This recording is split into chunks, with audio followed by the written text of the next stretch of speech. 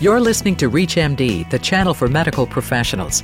Welcome to Heart Matters, where leading cardiology experts explore the latest trends, technologies, and clinical developments in cardiology practice. Your host for Heart Matters is Dr. Jack Lewin, Chief Executive Officer of the American College of Cardiology. Although the federal government anticipates that its investment in health information technology will create more efficient care, the role of medical providers can't be overlooked in the aim to achieve quality outcomes. An innovative new program for coronary artery disease patients addresses both of these components, integrating a team of physicians, nurses, and pharmacists with technology to best coordinate patient care. How might such novel, effective programs impact healthcare reform? Well, our guest today is Mr. George Halvorson, Chairman and Chief Executive Officer of Kaiser Permanente, and author of the book, Healthcare Will Not Reform Itself, along with quite a few other excellent books about the U.S. healthcare system. Welcome, George Halvorson. Good to be on the show. George, can you tell us a bit about Kaiser's Collaborative Cardiac Care Service Pilot Program? I'm very interested in it. It looks pretty exciting. How does it work? Well, it's a very successful program. What we have done in Colorado is take the information about each patient from our electronic medical record, do an extract to identify which patients are at high risk of cardiac event, and then create a care plan for each patient. And the care plans are created collaboratively by the primary care physician, cardiologists, and a team involving pharmacists and nurses as well. So what we're doing is using the medical record as the basis of information and then creating team care around each patient. And by focusing on each patient who's at risk, we've actually managed to cut the number of deaths from heart disease by 73% in a couple of years. So it's basic blocking and tackling supported by the computer, but it's worked incredibly well. You've given us some of the idea of a team approach there with, I assume, lifestyle modification and medication management and so forth, lab monitoring, I'm assuming. But how does it work for the average patient? And do you start off with a Framingham kind of risk factor approach, or do you use something specific you've designed yourself, or what? We've actually modified some other approaches ourselves and built an algorithm that identifies the patients at high or at risk, actually. But it's a very broad set of patients. We brought in any single patient who has any diagnosis of any level of heart condition is in the project. So we didn't take a subset. We took everyone who we identified as being at risk. Having done that, created care plans for each of them. And then we made sure we did appropriate follow-up. And once we've identified a care plan, one of the elements might be to write a prescription. The computer not only knows that the prescription was written, but then checks to see if the patient refills. And if the patient refills twice but doesn't refill a third time, a trigger goes back to the physician. And we then create a consult with the pharmacist to identify an alternative medication that might work for that patient, identify why the patient didn't refill the prescription. And a combination of coaching, counseling, and patient-focused modification gets us to better outcome. And so we end up with patients with a much higher level of compliance. As you know, the compliance is literally a killer issue for many heart patients. People just do not refill. In most non-systematic settings, the primary caregiver doesn't know that. In our setting, we not only know it, but we then activate a response to that fact. And so, again, it's just basic blocking and tackling done with high level of consistency and supported by the computer. Did David Eddy begin this process for you guys back? Because I know he was working on some of that, looking out into the future for applying to people with diabetes and hypertension, some of these kinds of long-term risk factor reduction. Yes, Dr. Eddy's work is embedded in the beginning of this process. The other thing we're doing with David Eddy right now is we're taking his Archimedes system, which, as you probably know, creates a computer model of a human body. Mm-hmm. We're running larger populations through that system, and we're identifying, not just for heart disease, but for diabetes and other chronic conditions, what the optimal set of interventions and treatments might be for a particular patient. So we're focusing more broadly on a broader set of chronic conditions. That work is in progress right now, but the initial results look extremely positive. So what we've done is we've identified the fact that for a given patient, maybe the single most important thing that needs to be done is is to handle blood pressure. That the blood pressure for this particular patient, and the computer actually creates an algorithm that says for this particular patient, the blood pressure will reduce the likelihood of stroke by 17% if we get it to this particular number. And so it's a fascinating system. And then the caregiver, the physician, gets that information, and they get it on a screen so the patient and the caregiver can look at the screen together, look at the 6 things that are possible to do, prioritize them based on the ones that are likely to have the best outcome, and then change patterns of both care and compliance based on that. So it's a very exciting system. The work that David Eddy has done has been just extremely inspirational and seminal. Yeah, and then shared decision-making between the physician, our caregiver, and patient. Very, very interesting and essential idea to moving us forward in this regard. I'm so impressed that you're doing this. Obviously, the awesome results you're having is astounding, so it's obviously worth the investment. Was there a lot of initial investment in this, or what did it take to get this going? Well, the total electronic medical record, as you, I think, know, Kaiser Permanente right now is paperless. So our physicians don't touch paper for 8.5 million patients. We're completely electronic. All of the information flows electronically from each caregiver and each care site. So we made an investment in the electronic medical record. That total investment for all of our hospitals, all of our care sites, all of our imaging centers, the entire process was about $4 billion. It was a large overall investment. But the progress we made in Colorado was based on a much smaller investment of the electronic medical record in that site, and then some panel management and care registry tools that did extracts from the medical record. So there was an investment in that technology. Overall, Kaiser Permanente is investing in a complete medical record, as you know. Yeah. Well, $4 billion is just budget dust back here in Washington now. But, no, actually, that's a very impressive amount of money, and I realize that there were a few steps before that didn't work out. So the vision has been there for a while. I'm glad you've made it work.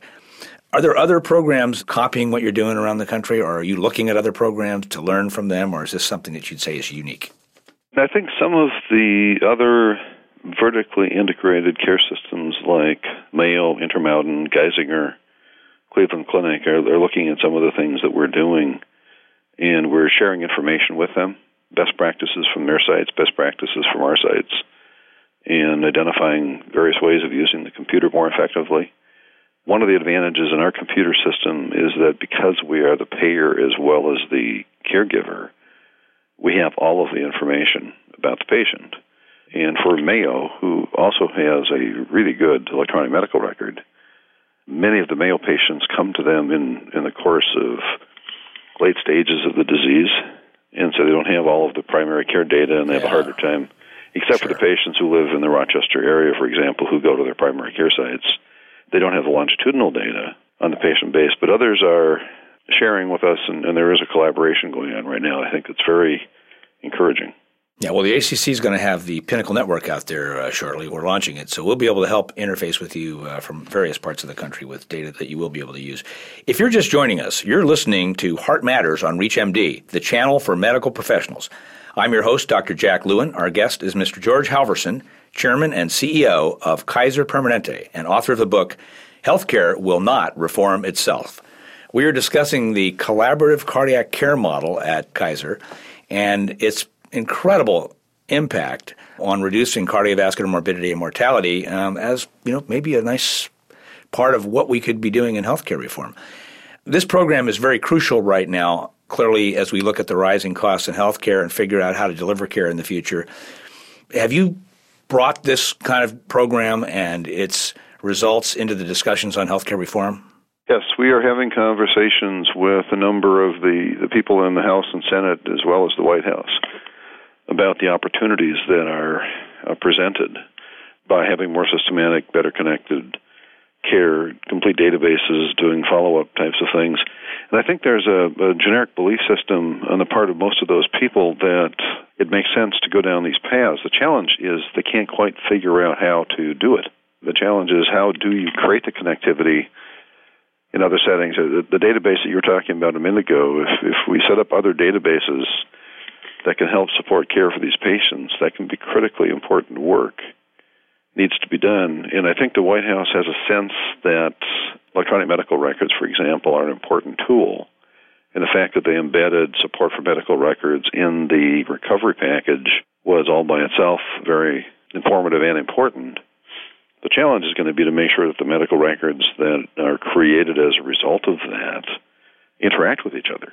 If we create medical records that are the functional equivalent of paper electronic silos, we will not have moved the ball to where we need to move the ball. If we in Colorado had a separate system for cardiologists and a separate set of system for internists and broke all of our systems into silos and didn't connect them, the ability to do team care would not exist. Yeah, and considering 85% of the U.S. healthcare system is not integrated, this is a very, very important kind of discussion, and we need to change the way the delivery system works if we're going to try to really improve the results of care in a systematic way. And we don't need to be vertically integrated everywhere, but we do need to be virtually integrated everywhere. We do need to have the data flowing. Virtual integration is something we don't know how to do yet, but we better learn pretty quick. Well, you recently wrote a book on health reform, and you discussed, such paramount issues as cost and quality. So why is healthcare in the U.S. so expensive, George? One reason it's so expensive is that it is an unconnected system. There are thousands and millions of separate business entities that don't function as teams in the day-to-day world. One of the things I point out in the book is that even the caregivers who really want to integrate, coordinate, and collaborate on care delivery don't have the tools, don't have the mechanisms, and even run up against barriers set up under HIPAA and other rules to share information in any kind of a convenient way. And so where we really need team-based data, we actually have set up functional and structural barriers to that. And one of the things I'm suggesting in the book is that we need to start with the goal. We need to understand what it is we want, which is all of the information about all the patients all of the time, A, and B, make the right thing easy to do. And if you start with those two goals and then work backward from that, it changes the way we look at the infrastructure, because every caregiver I know wants to do the right thing.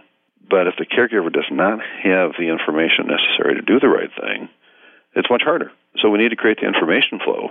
And you, meanwhile, of course, for 8.7 million Kaiser Permanente beneficiaries, you've got a patient identifier. But when we try to bring the idea of even getting that going nationwide so that we could reduce some of the interoperability costs, it's a very controversial topic. It is a very controversial topic. And I think partly what we're doing at Kaiser Permanente is going to help on that.